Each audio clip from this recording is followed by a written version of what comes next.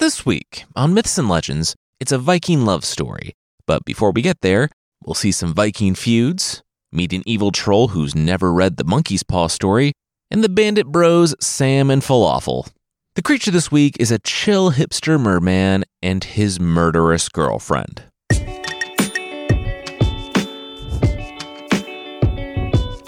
This is Myths and Legends, episode 339, Fjord of the Rings.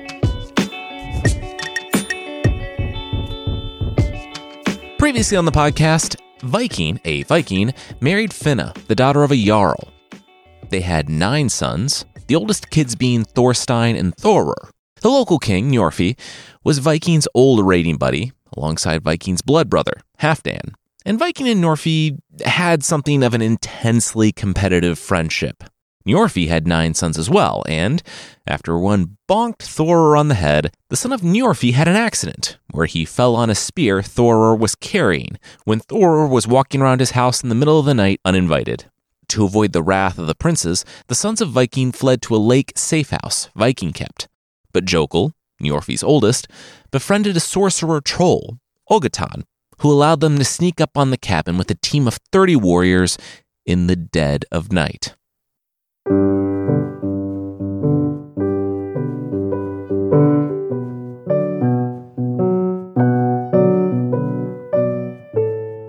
And that's how I met your mother, Thorstein beamed. Frithiof, his son, just looked back and forth. What? He didn't say anything. He just left off when Jokul and the berserkers were walking across the ice, about to raid the cabin. Thorstein thought about it. Oh, yeah, okay. Well, he lived.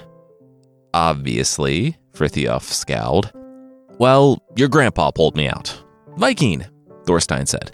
You know, when he came to bury his sons. The smile faded from Thorstein's face. Yeah, Viking's 9 sons had all but bested the 9 sons of Njorfi and the 20 berserkers they brought with them. Almost. They killed all but 2 of Njorfi's sons, Jokul and Grim. Only Thorstein and Thorir survived. I'm sorry, Frithiof said. Did kind of explain why family reunions were kind of sparse. And Grandpa Viking? Thorstein said that when Prince Jokul discovered that they were living in their parents' basement, and they were while they healed, he sent warriors over Viking's wall. Thorstein and Thorir fled into the night to Halfdan, on the other side of the mountains. His father Viking was in Valhalla now. Thorstein said that they made it to Halfdan, after jumping the chasm, wading through the freezing river, and fighting the bandits named Sam and Falafel. Frithiof blinked. Yes, I know. No relation to the Middle Eastern dish. Probably, Thorstein continued. Anyway, they were going to actually get back into the story now.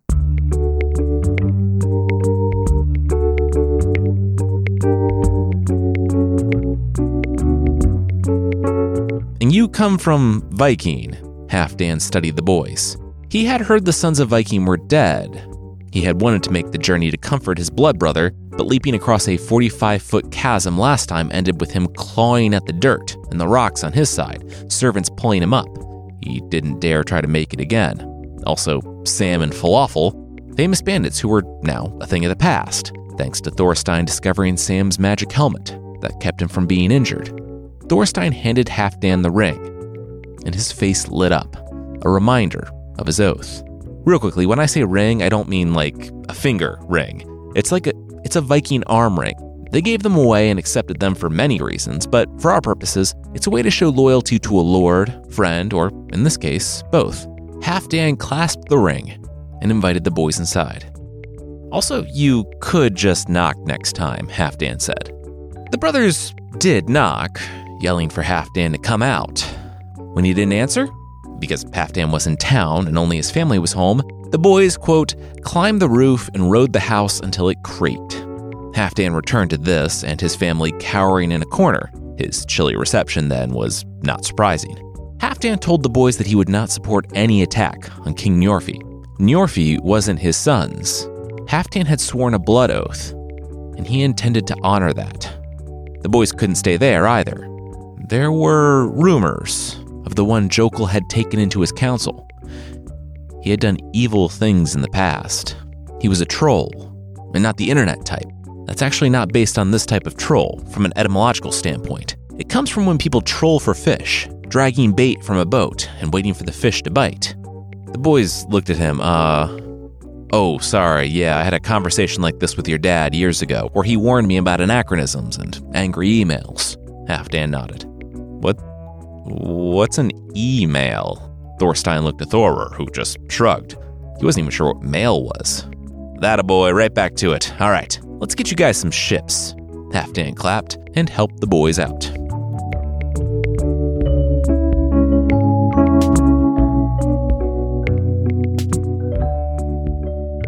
Three years ago, a man stood before the king, Ogaton, the wizard troll.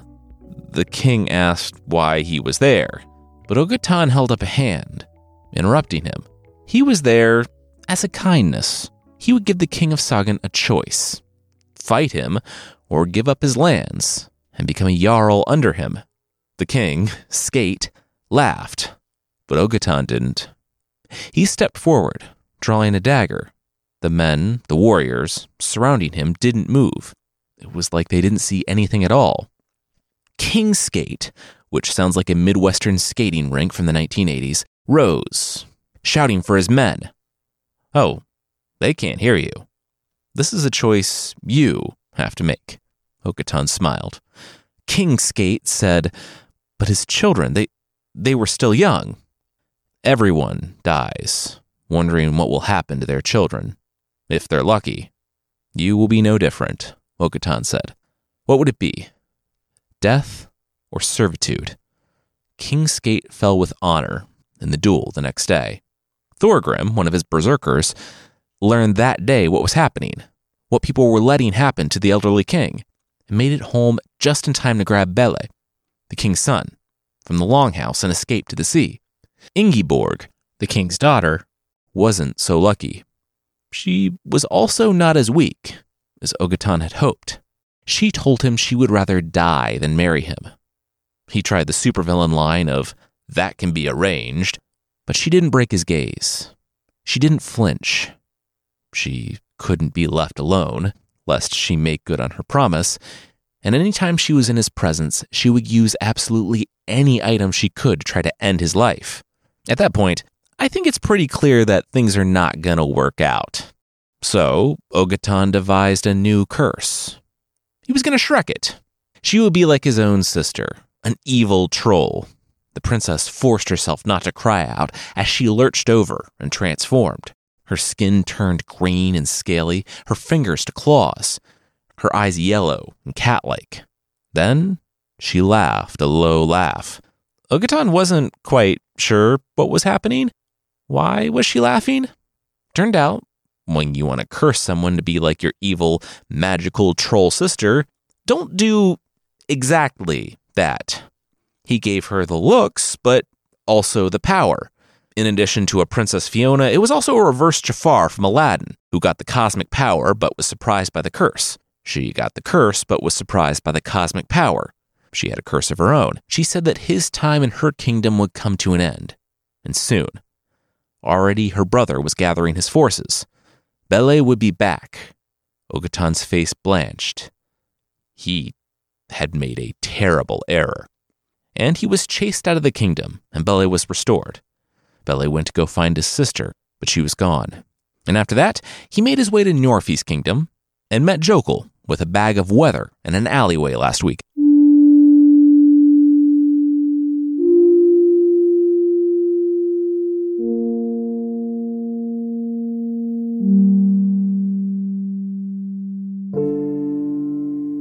Thorstein was dreaming, again, that he would look down and see Hel, hell, the cold place for the dishonored dead, that he was descending toward it, that he was drowning, because Thorstein was actually drowning.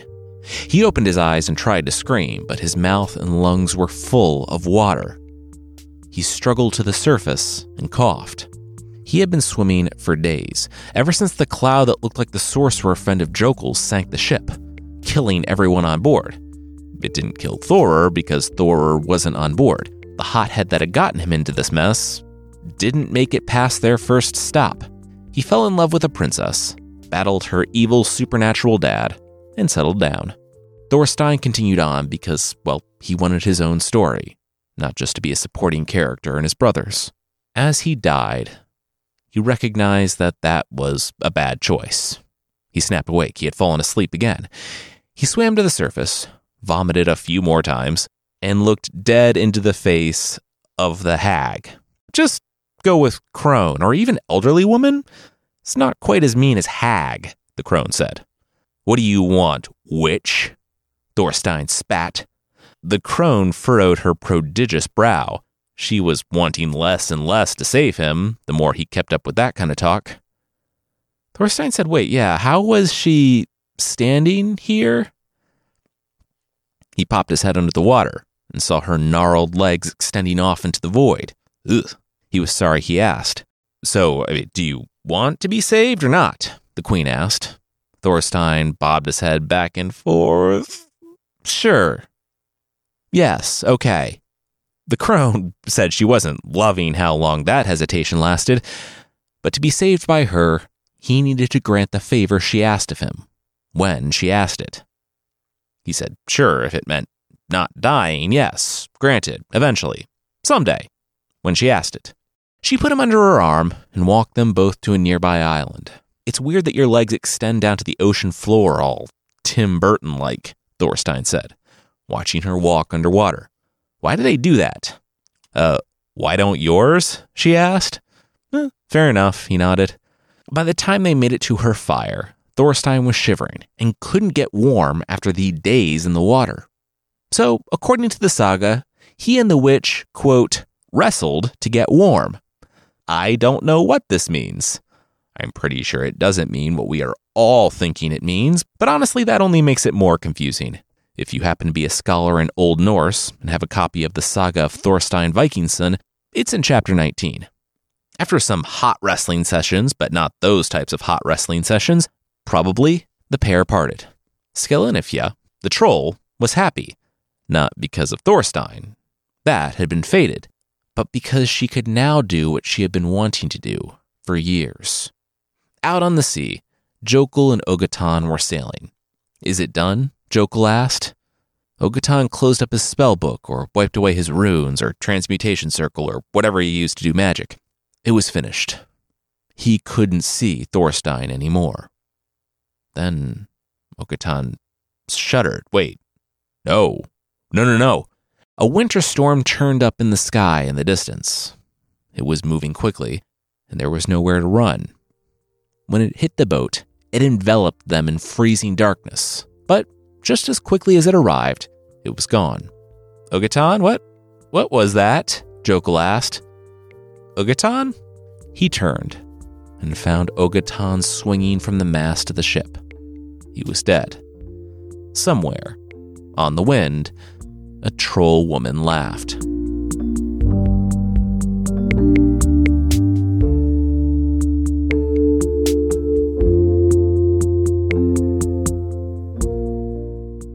We'll see Thorstein realize he has somewhere to be, but that will be right after this.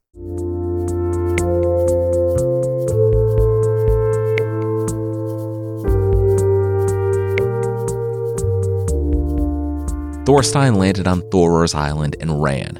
If Jokul could find him at sea, then he would be coming for Thoror, too.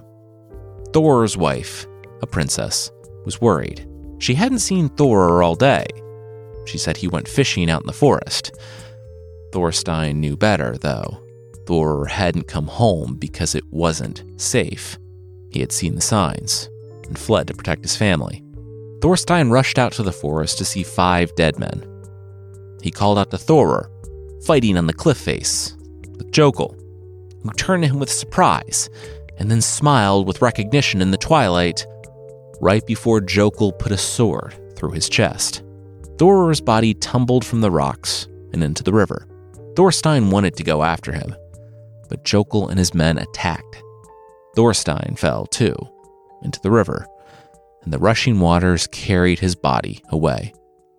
We have to stop meeting like this, Thorstein heard when a gnarly claw scooped him up from the water.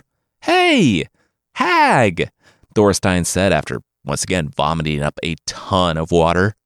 "Skillenfja," the woman said. "We talked about the hag thing." "Yes, thanks, crone," Thorstein said. Skillenfja replied that she hadn't saved him yet. He needed to make good on his promise. "Marry me," she said. Thorstein said, "Wait, the deal was he married her or she dumped him back into the river to drown?" "Basically, yes," Skillenfja replied. Skillenfja was starting to find the hemming and hawing a little offensive. "Yeah, okay, I guess," Thorstein said. The gnarly arms, the Njarmies, as no one says, placed Thorstein on the riverbank, and the troll waded to shore.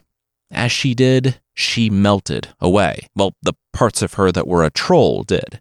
When she reached Thorstein, Ingiborg was as she had been on the day Ogatan had transformed her. She said her curse had been that, unless she found a high-born man to agree to marry her, she would be trapped as a troll forever. Thorstein laughed. I mean, yes, he was happy to now, of course. The choice she gave him was literally marriage or death. That wasn't an actual choice, right? Ingiborg said that she checkmated a Viking into a situation where he was going to die. So, took some talent. Thorstein laughed again. It's like every day for Vikings that they think they're going to die. "Okay, just shut up. You don't have to marry a troll. You hit the jackpot here," Ingiborg said. "And I did," Thorstein said. "Tragic that she died recently." Frithjof said, "Yeah.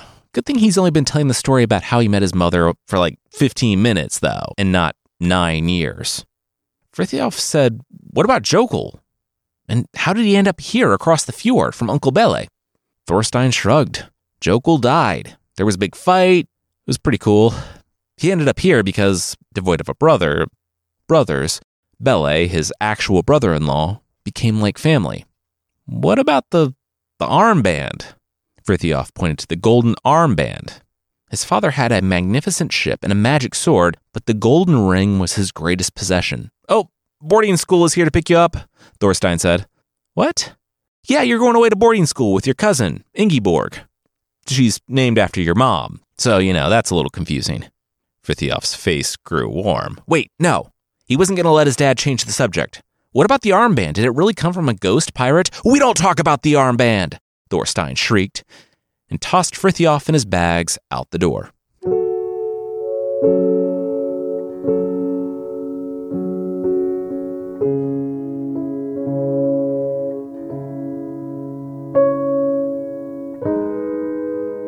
Frithjof smiled at Ingiborg, named once again for her aunt, Frithjof's mother.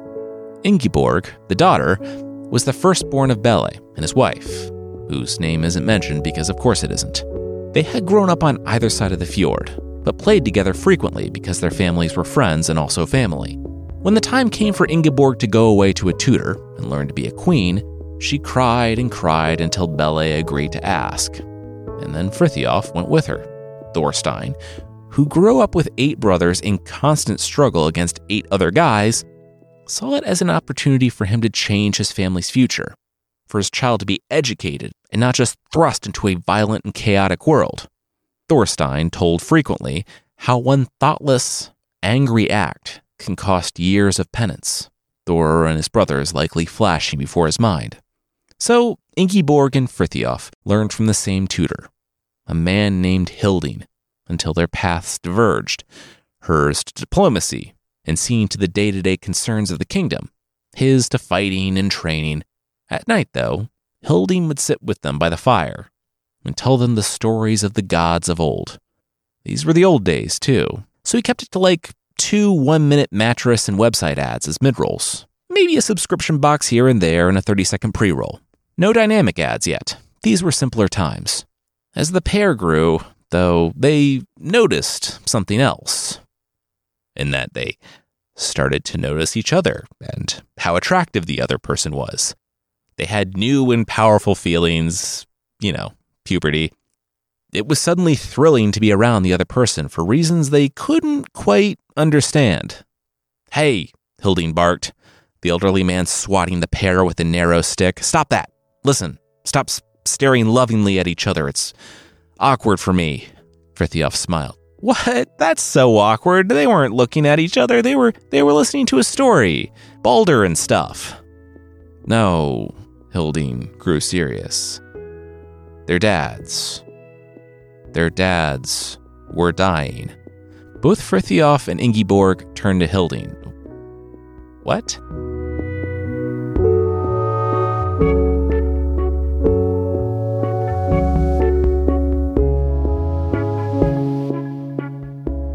Frithiof sat on his father's throne.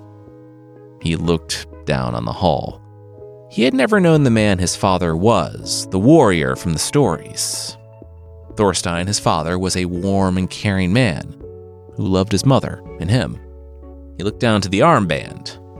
After his father's death, he did eventually learn the story. It had been forged by Voland, the legendary smith. A pirate had stolen it and taken it to his grave. Thorstein and Bele Indiana Jones'd it and tracked the pirate's last travels to Britain. They raided the burial mound, and with Thorstein insisting on going in alone, what he saw in there changed him. We might say it traumatized him because he staggered out and refused to speak of what he saw inside. For the man who had watched his brothers slaughtered in front of him, that was the one time in his life he said he felt scared. After that, he came home. He stopped raiding. He became the man Frithiof had always known, up until he died. The battle was less of a battle and more of a way for two old men to go to Valhalla. Neither Bele nor Thorstein wanted to die peacefully in their beds, so they, of course, declared war on one of their neighbors. The neighbor was, of course, in on it, and was happy to slaughter the attacking legion of leftover geriatric Vikings, who had been nearly too successful at fighting to go on to their eternal reward of more fighting in Valhalla. Side note, I'm not sure what happened here, to be honest. One version says the old men died surrounded by their family, in their beds, spouting off wisdom. Another version says that they died in a war that was over as soon as they died, so they went to Valhalla, and the war was of absolutely no consequence to their children. I try to find a way for both of those to be true. Anyway, Thorstein died as he lived, losing most of the time, but ultimately being successful. And here was Frithiof, Jarl in his father's place at 19. The greatest warriors in the world ready to fight and die for him, possessing unimaginable wealth. And yet, he missed her. He missed Ingiborg. In a moment, they had been ripped from their halcyon childhood and thrust into a world of politics and succession. He would give it all away to go be there again with her. And he knew that with her by his side, all this would make sense. He would feel normal. He knew what he had to do, so he went to go talk to Ingiborg's brothers. Around minute 7 of 10 of the straight laughter from Ingiborg's brothers, Helgi and Halfdan, that Frithiof could possibly think himself a lowly jarl, a match for the daughter and sister of a king, was laughable, and they showed him how laughable it was, with all the laughing. The meeting was chosen at a strategic place, on top of Bele's burial mound, so that, when they rejected the Viking teen with the sword that could cut through anything, he would not straight up murder them, or wouldn't murder them without violating the sanctity of the place and committing a serious taboo. That's why they were surprised and only wet their pants a little when Frithiof drew his sword and slashed at Helgi. Helgi still stood, though his shield dropped to the ground in 2 smooth halves. Frithiof stormed away.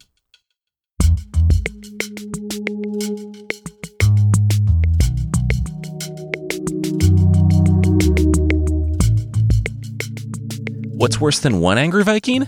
More angry Vikings. But that will, once again, be right after this.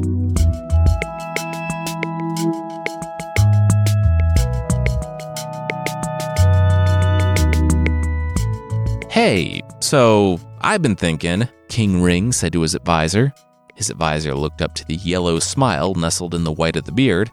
I should get remarried, Ring said. The advisor said, cool, that was awesome. He would get some names and the king could have his pick because that's basically how the world works. Ring held up his hands. No, He actually had someone in mind. Did his advisor remember King Bele? It was so tragic how he died young.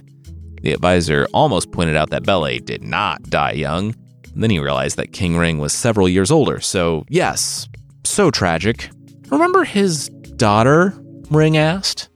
At first, the advisor thought this was a non sequitur since this was a conversation about Ring's marriage prospects and she's an attractive woman, Ring said. His white beard was not doing his smile any favors. Your friend's kid, the advisor grimaced. Yes, and speaking of children, my children don't have a mother. Ring slammed his fist down. The advisor pointed out that his children and Ingeborg were like almost the same age. So they would get a caretaker and a friend. There's no downside here. Ring clapped his hands. The advisor said, look, he had been working for Ring for a few years now. So he felt like he could say this and keep most of the fingers on one of his hands, but it was gross and weird, and Ingeborg's brothers were not going to go for it. The king said it never hurt to ask. Well, I asked, the advisor said upon his return several weeks later. Travel took forever back then. And the king's hopes declined when, scanning the room, he did not see Ingeborg. And they laughed at you. A lot. They apparently liked their laughing. They called you, quote, King Graybeard, the advisor said, which is inaccurate. Your beard is mostly not gray, it's not gray. An evil hour shall it be for them that sees King Graybeard on their shores. And then he swore, nobody use that. That's not a thing. I did it for effect, but I regretted it as soon as it came out of my mouth. Prepare to take their kingdom by force.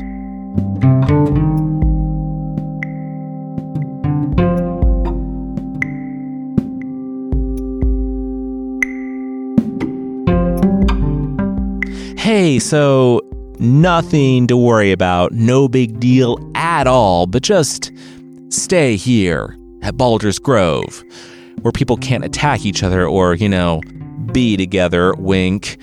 Helgi laughed nervously. Once again, not a big thing. Definitely don't think about the army that is about to land to take you by force. Ingeborg's eyes widened. What? But Helgi already ran away. Is he gone? Another voice asked. Frithiof emerged from a bush. She briefly chastised him for sneaking up on her when there were guys out, trying to kidnap her, but then embraced him. She said she missed him. I love you, Ingeborg. I should have told you when we lived at Hilding's. I've loved you my whole life. I want to marry you, he said.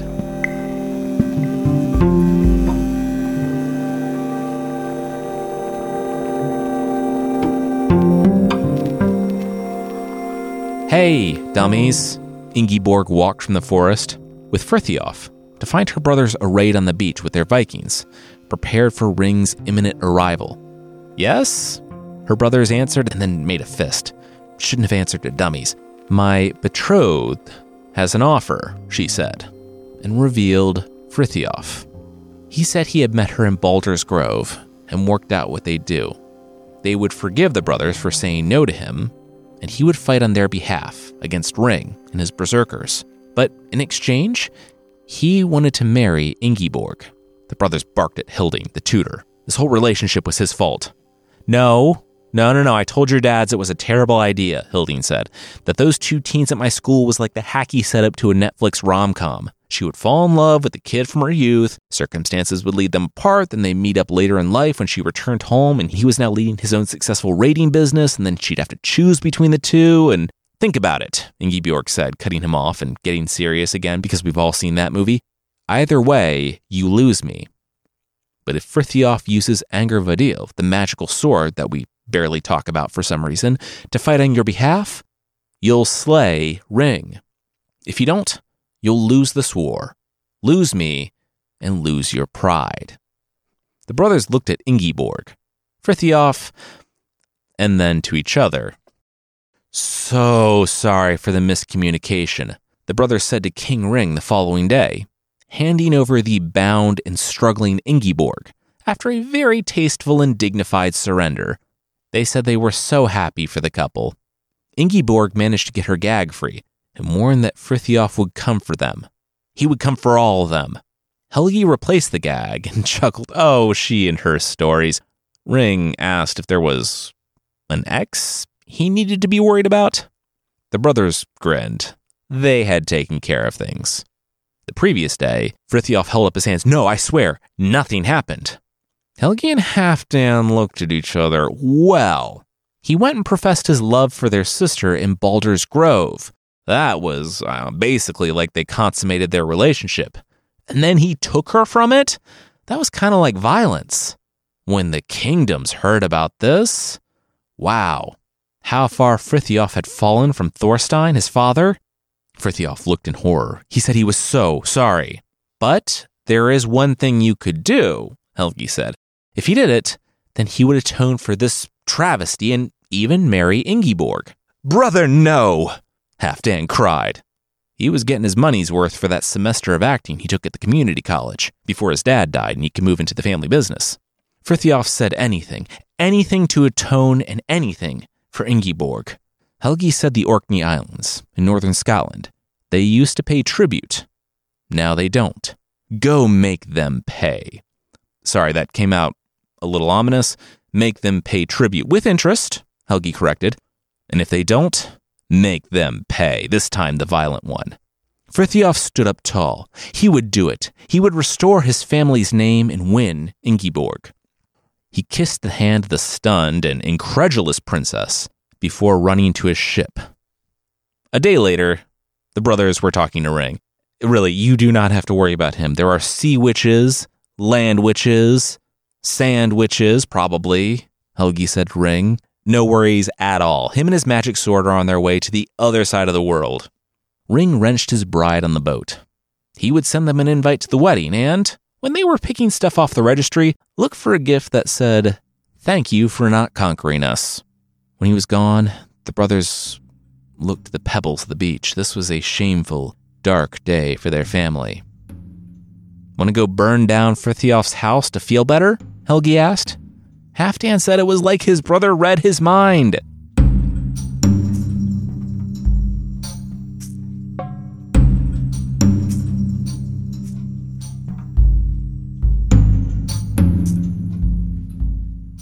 Eight months later, Frithjof didn't remember his house being so burned down.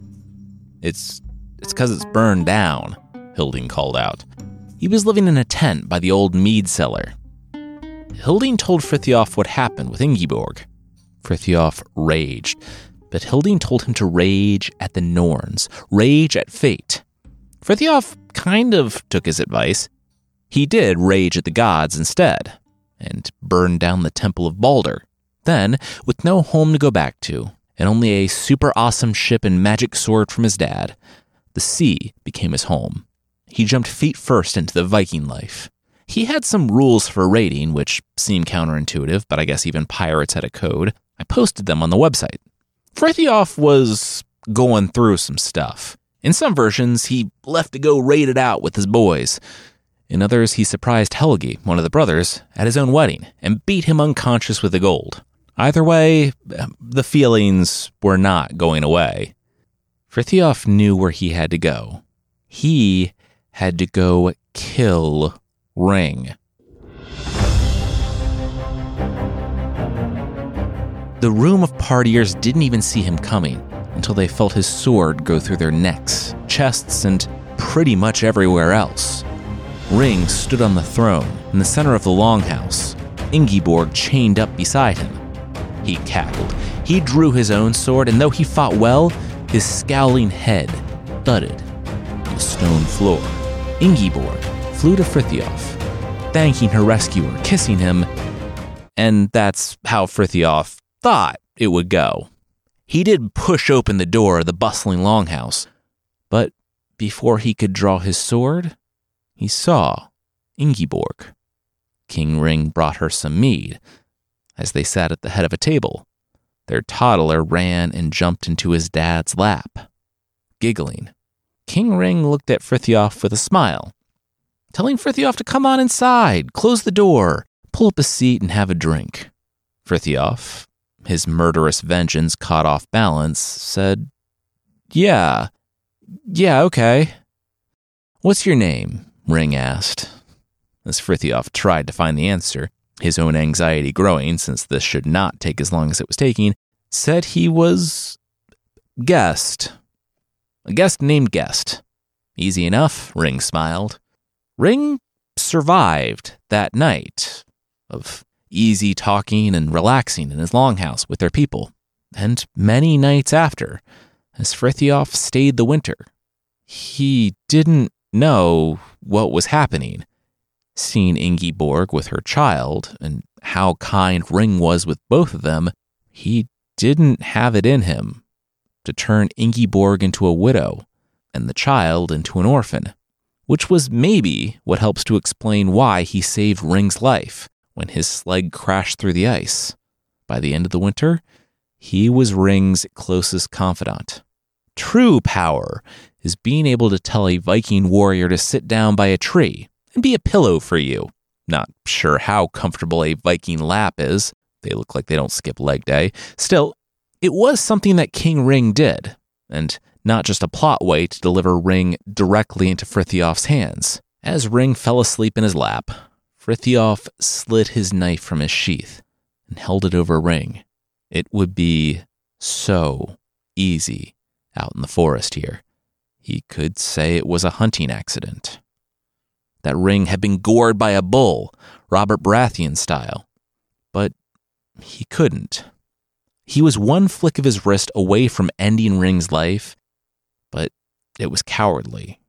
If he wanted to call out Ring, he should do it in front of everyone in a fair fight, but he couldn't. Not with Ingiborg and their son looking on. Frithjof sheathed his dagger. I shouldn't have done what I did, Ring said, his eyes still closed. Then continued. I shouldn't have taken her.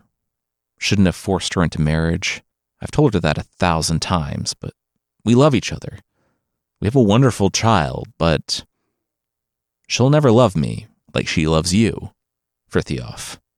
Frithjof gasped. Ring knew? Ring laughed, yeah. Guessed? Really? The man was the right age. He looked exactly like him. He did that thing where he stared at Ingiborg longingly. Does she know? Frithjof asked. I think so, but she hasn't told me. This was the final test. I'm sorry for everything I've done, to her and to you. It wasn't right, but if you believe people can change, please know that I have. I regret what I've done, and I've tried to make it right. Ring rose.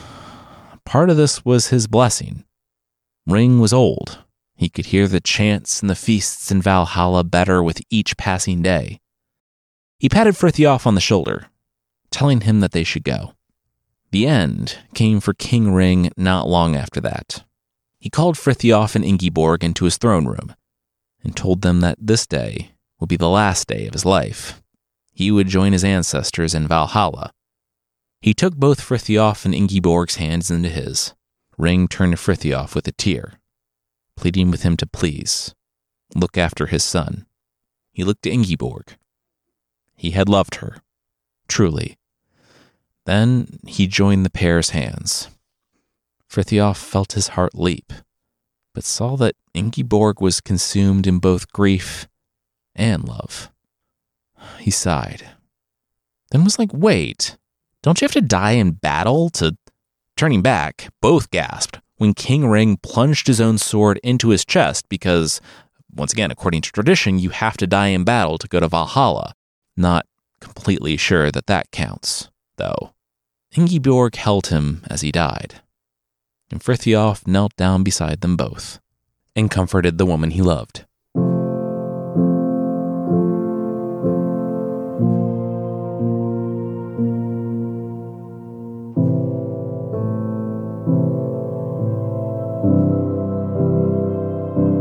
Frithjof did serve as steward for Ring and Ingiborg's son, and in time, he and Ingiborg became close again. Though Ingiborg apparently forgave Ring for kidnapping her, she did not forgive her brothers. She and Frithjof led the warriors of Ring's kingdom against her home, killing Helge in battle and forcing Halfdan to pay them a yearly tribute. Frithjof and Ingiborg finally married, and though the carefree days of their youth were gone, with many scars and tragedies having taken place along the way, they did find a new sort of happiness and love together.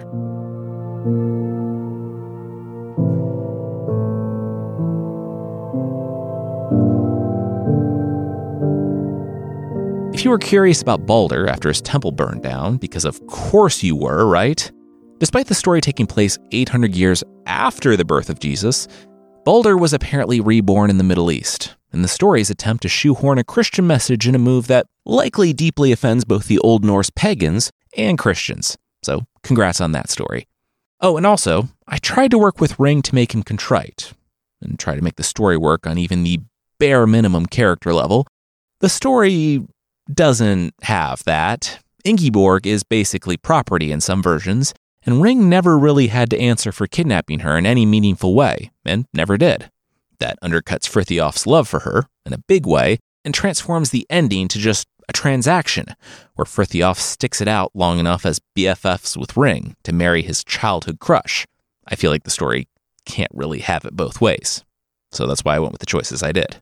Anyway, enough of me ranting about the story. It was a fun saga. There's way more, especially concerning Thorstein, and I posted a link on the site.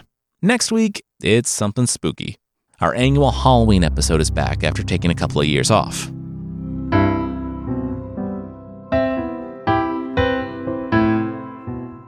The creature this week is Havmond, from Denmark.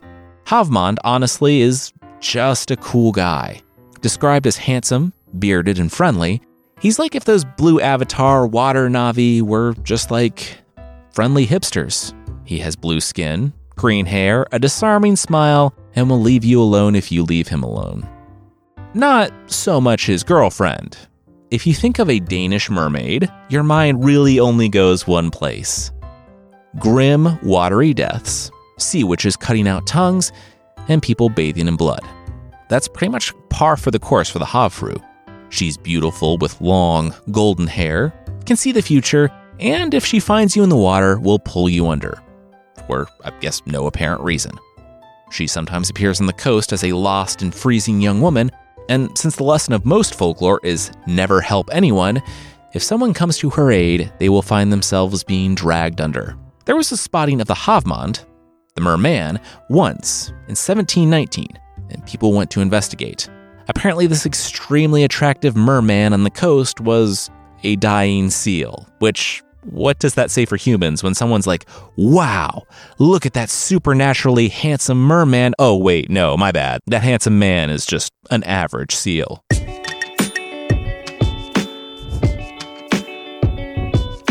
That's it for this time. Myths and Legends is by Jason and Carissa Weiser. Our theme song is by Broke for Free, and the Creature of the Week music is by Steve Combs. There are links to even more of the music we used in the show notes. Thank you so much for listening, and we will see you next time.